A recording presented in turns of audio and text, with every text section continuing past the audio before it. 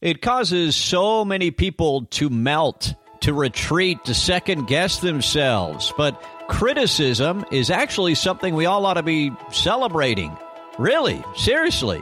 Just ask Amazon CEO Jeff Bezos. If you're doing anything interesting in the world, you're going to have critics. Welcome in to episode number 4. This is the Decide to Lead podcast with Russ Hill.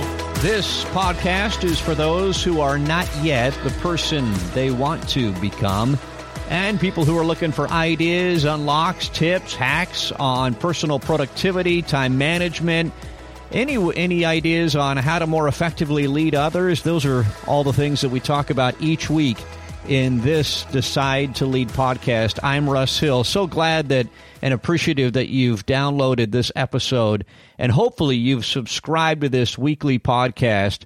I've gotten great feedback on the first 3 episodes, and I appreciate all of you who have connected with me on social media, either on Instagram or Facebook or LinkedIn. If you haven't done that yet, will you at some point in the near future do that? The best way to figure out how to connect with me on those social media platforms is just to go to my website at russhill.com. And in fact, for this episode, just go to russhill.com/4 for episode number 4, russhill.com/4, and you'll have links there to how to connect with me on Instagram, where I'm super active, or Facebook, and LinkedIn, whatever your favorite social media platform is. Okay, in this episode, here's what we're going to talk about. We're going to talk about criticism, like I said just a minute ago. And some of you probably heard me open the show saying, we should celebrate critics and criticism. And I know that sounds weird, and at some level we all understand that. But I want to do a couple of things in this episode. Number one is I want to start off with a personal story to really illustrate how I learned this concept powerfully. And then I want to play part of an interview that Amazon founder and CEO Jeff Bezos give. He doesn't give many interviews, and so this was a rare one.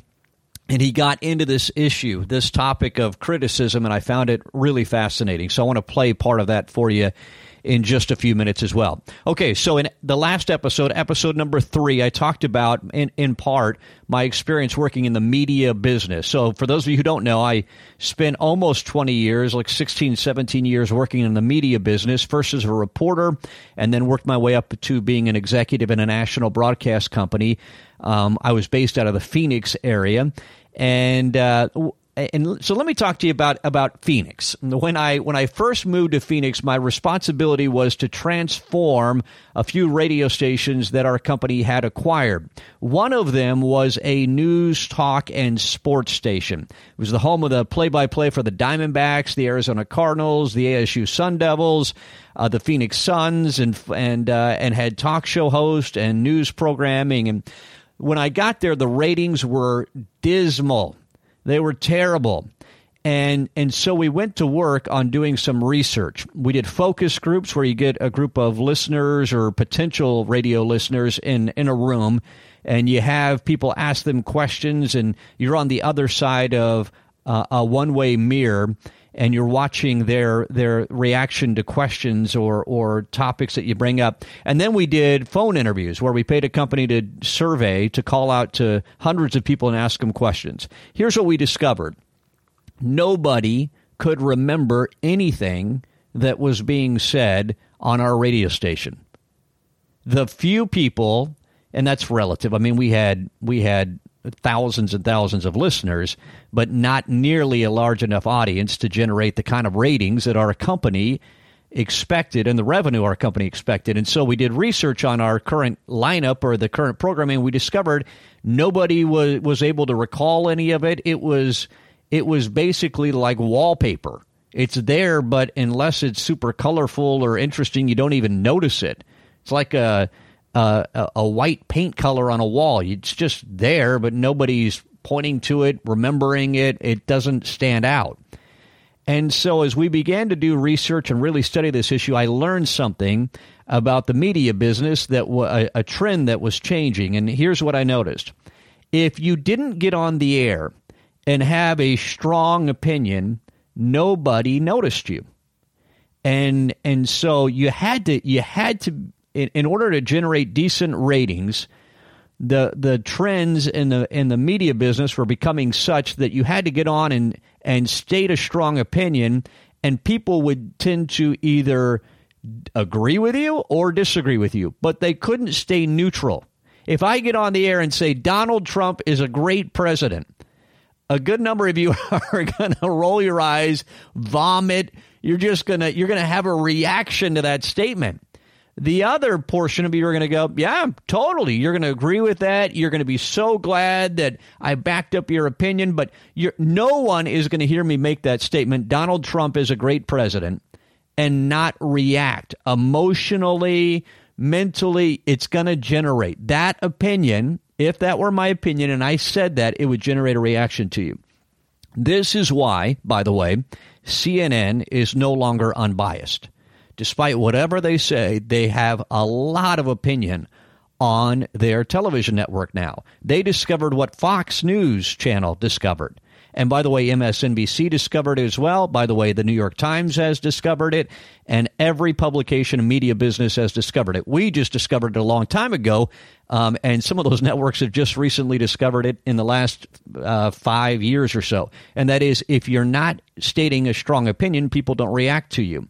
And so the moment I started putting talk show hosts on the air that had strong opinions, our ratings went up because they caused reaction. The people that hated that person's opinion tended to tune in, not everyone, but they tended to tune in to see how strongly they disagreed with what they were saying. They couldn't believe that that person was on the air saying what they were saying.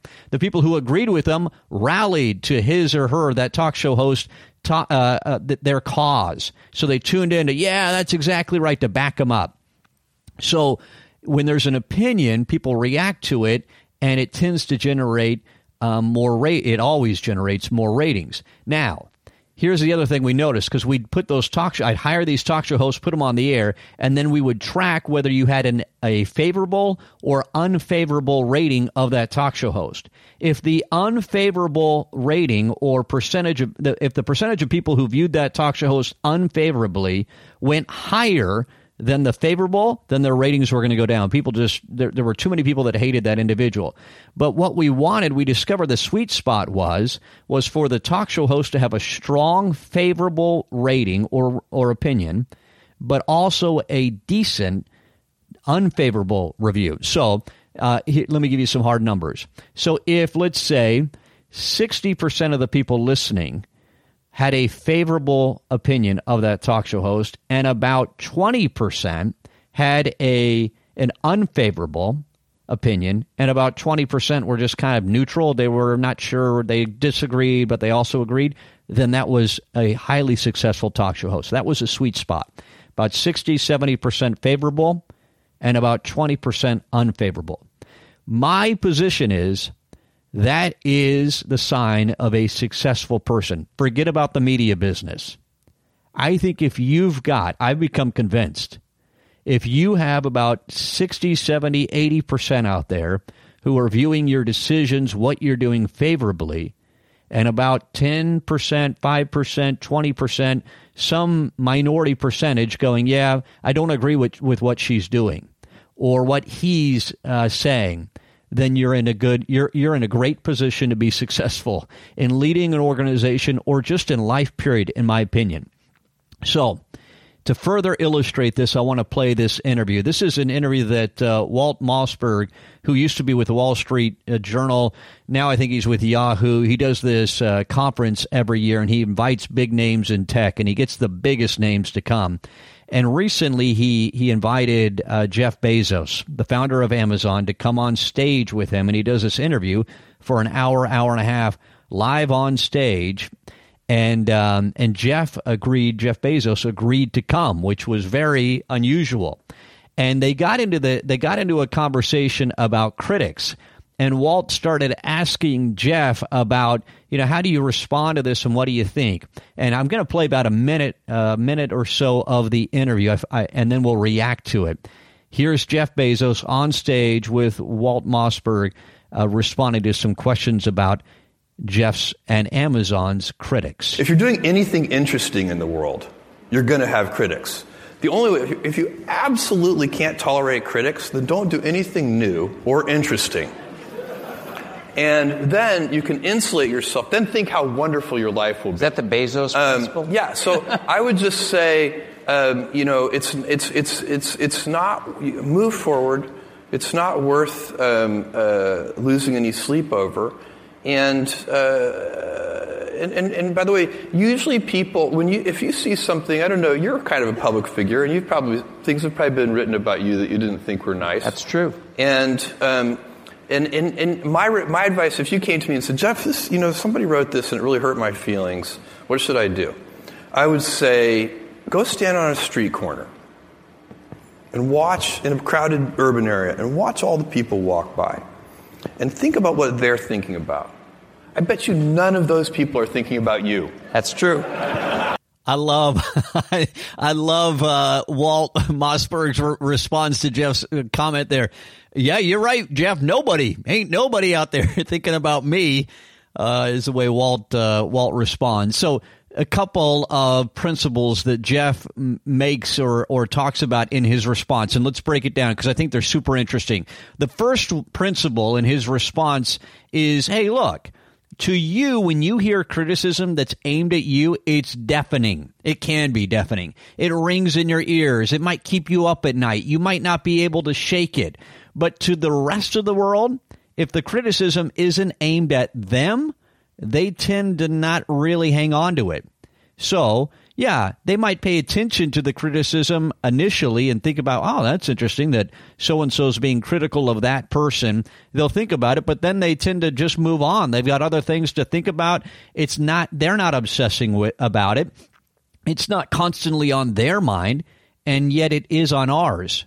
So we can lose sleep over it. We can it can paralyze people. More on that in a minute. But that's the first principle that Jeff responds with, or that's one of the principles he responds with.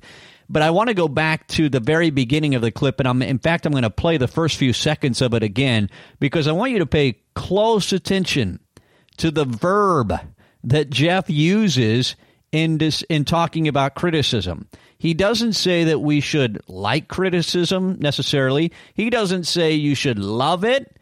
Pay attention, listen here real closely to the verb that Jeff uses when talking about criticism. If you're doing anything interesting in the world, you're going to have critics. The only way, if you absolutely can't tolerate critics, then don't do anything new or interesting. Okay, so the verb is tolerate, right? What Jeff Bezos says there is you've got to be able to tolerate your critics. And it's interesting to think about what generates critics. It means that you're doing something meaningful. One of the best examples I can think of is a sports league. Think about the NBA. Who are the players in the NBA who have the most critics? Is it the guys who are sitting on the bench? No. In fact, none of us, or hardly any of us, even know their names.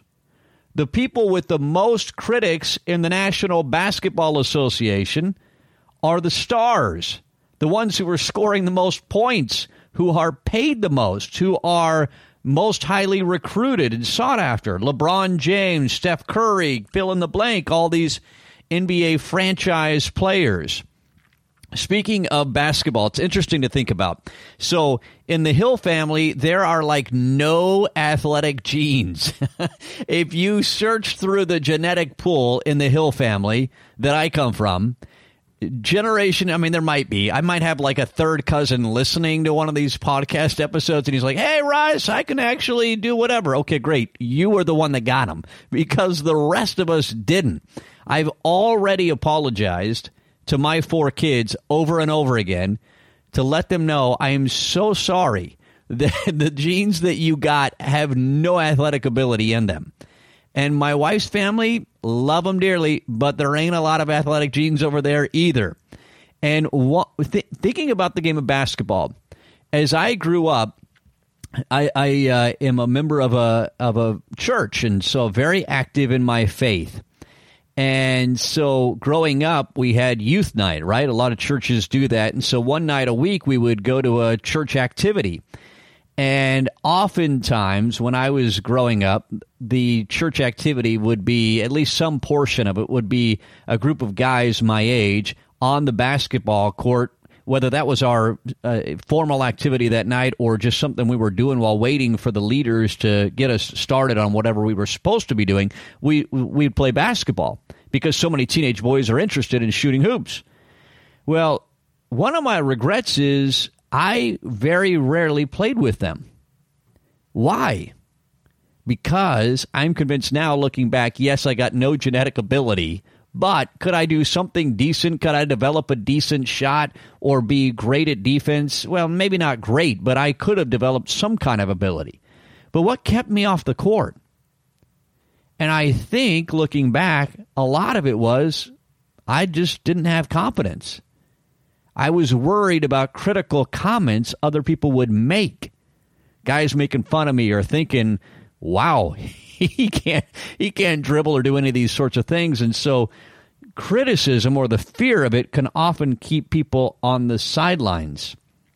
And that's one small aspect of my life. Certainly I haven't walked around regretting that every day. It doesn't cause any intense pain for me. But you know what? I wish I would have done that. I wish I would have been more confident and assertive in playing, and I wish I would have been less concerned about criticism. Today I'm recording this episode number 4, in my hotel room here at a Marriott in the Washington, D.C. area. As I've said in other episodes, I travel a lot as part of my work. Last year, over 140 flights. In the last couple of months, everywhere from London to Singapore to, I've lost count of how many states. But most weeks I spend one or a few nights in a hotel somewhere, generally in the United States, but sometimes somewhere else in the world. Today I'm in D.C., and I'm spending 3 days this week with a healthcare company with about 17,000 employees here in the D.C. area. Part of my work with this organization, they've hired our firm, and part of our work here is meeting with thousands of employees. So I'm leaving the hotel room, and it's the afternoon. I've already been to 3 meetings today. I'm headed to my 4th in an evening meeting in just a little while. And so we're meeting with thousands of employees. Tonight, the meeting is with physicians, doctors.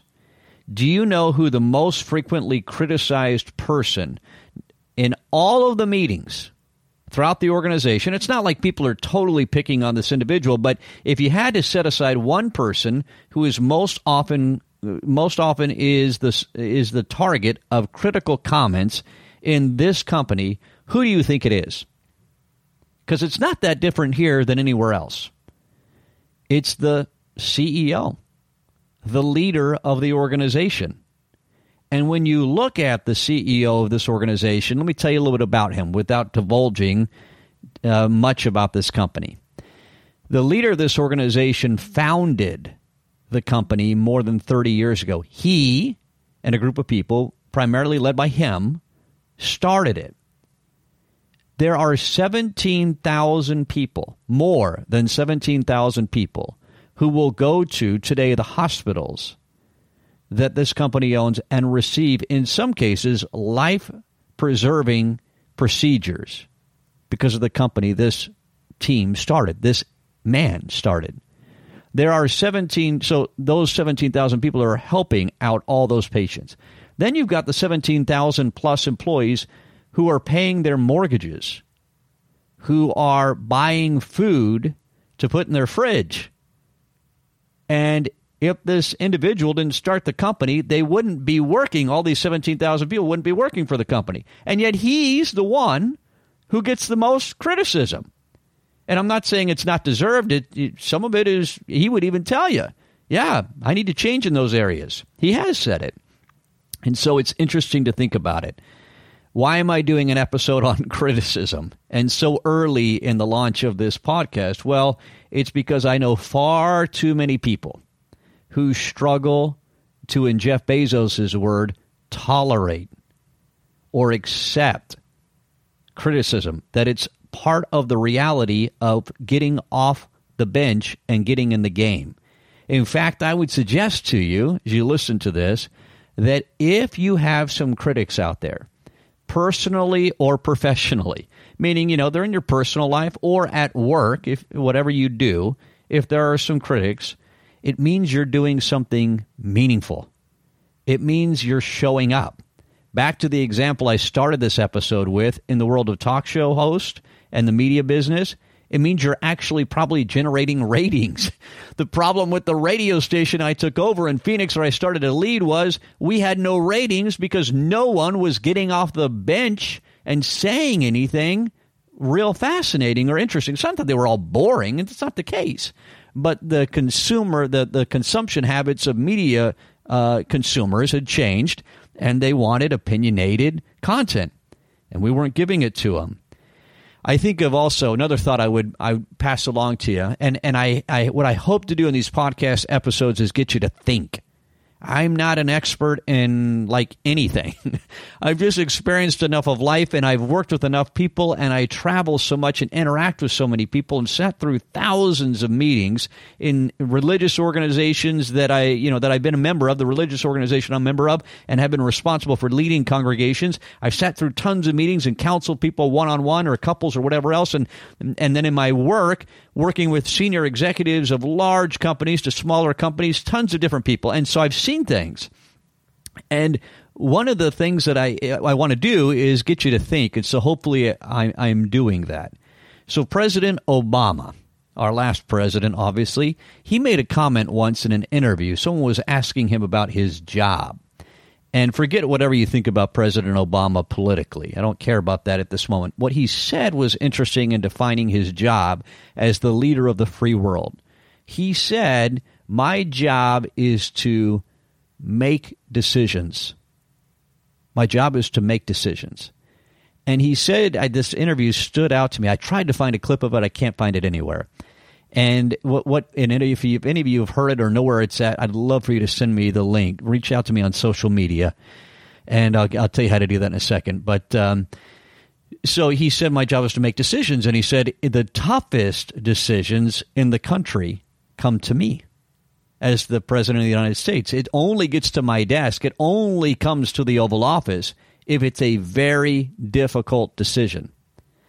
And he was talking, and if my memory serves me right, he went on to talk about that's why presidents, their hair changes colors so quickly, it goes gray so quickly, and they age so much is because their job is to make tough decisions. Now, none of us, or I don't think any of us, are going to end up being president of the United States, or most of us won't be anyway. But we make decisions, and leaders make decisions, and people who are getting off the sideline or off the bench and get into the game, you've got to make decisions. You've got to take positions on things. That's why we pay. Why do we pay a CEO a different salary than we pay a lower level manager? Because the decisions that get to the CEO's desk are much tougher to make, and they could affect the entire organization, the future, the destiny, if you will, of this company. They make the right call or the wrong call, we're all going to pay the price as employees of it. And so they live or die, a senior executive lives or dies by the decisions that she or he makes. So we pay them more money because they have to take a position and because they've got more experience, hopefully, in all these different things. But the decisions has a huge amount to do with that. Now, having said all this and doing this episode on criticism, I don't want anyone to walk away, and I know this is common sense, but it'll make me feel better saying it. I don't want anyone to walk away from this and go, okay, so the point is you want as many people to dislike you as possible. It's great to go out and try to generate people to criticize and maybe even hate you. No, that's not the point. Again, go back to the example I used at the beginning of the episode. When we were looking at the talk show host or the personalities that I was trying to hire to put on that radio station to generate some ratings, what I looked for was a favorable rating of around 75-80% and a healthy unfavorable rating amongst the listeners, the audience of the show, of somewhere around 10-20%. I think in real life, being off the air, not being a talk show host, in real life, the percentages are a little different. I think if you're a leader of an organization, you ought to anticipate and tolerate a critical response from about 5% to 10% of the organization. I think in life, 5 to maybe anywhere from, I don't know what the figure is, but in my mind, it's somewhere like 3%, 5%, maybe at the high end, 10% in our personal lives that people are going to be critical of what we do. And in Jeff Bezos' word, we just need to tolerate it because it means we're taking positions, we have opinions, and we're doing things. And so if that unfavorable rating gets too high, if I put a talk show host, if I had done that, put a talk show host on the air, and 80 to 90% of people disagreed with him or were critical of him, they were going to have their ratings were going to die. They were going to go off the charts negative. And so the same is true for us. We don't want to generate unfavorable or critical ratings that high, if you will. So here in episode 4, criticism. I just think it's such an interesting topic, and so many people are paralyzed and have anxiety around it. And it's not that we should love it, but when I said at the beginning about celebrating it, the reason I put it that way is when you start to hear some criticism or some pushback in any area of your life, we all ought to be able to think, oh, I'm doing something now that matters. And in a future episode, we'll talk about how to deal with some of those skeptics or critics and how to even win over some of them because they aren't lost causes. We ought to be able to do some things, especially in an organization or a team that we lead. We don't want to just kiss those people goodbye and go, oh, okay, good. You're part of the 20% that aren't going to like me. And so good. No, we should try to win over some of them in our personal and professional lives. And we'll talk about that more in a future episode. But we're getting toward my time limit on this one, so I want to cut it off. So food for thought. I'd love your feedback and your reaction to what I've suggested in this episode. And so the way to deliver that is on Instagram or on Facebook or on, you can email me any way you want to contact me. The way to find me on any of those platforms is by going to the show notes for this episode, and they are located at russhill.com/4. Russhill, RUSSHILL.com /4 for episode number 4. I'd love your feedback. I would love it if you connected with me on Instagram at Russ Leads is my professional, my public profile on there at Russ Leads, and you can find me on Facebook as well if you go to the show notes. And also, while you're at it, if you would subscribe to this podcast, that would be so meaningful to me, and I'd love for you to leave a rating on iTunes or a review of it. This I want to adjust this and your feedback. I want to make it better as the weeks go on and as I put out a new episode every week, and your feedback will help me make it better. What topics would you like to hear? How would you adjust what I'm doing? What's resonating, not resignating with you? And what would you like me to change? Okay? So thanks so much for tuning in. Episode number 4 is in the books. This is the Decide to Lead podcast with Russ Hill. Have a great week, everybody. Bye-bye.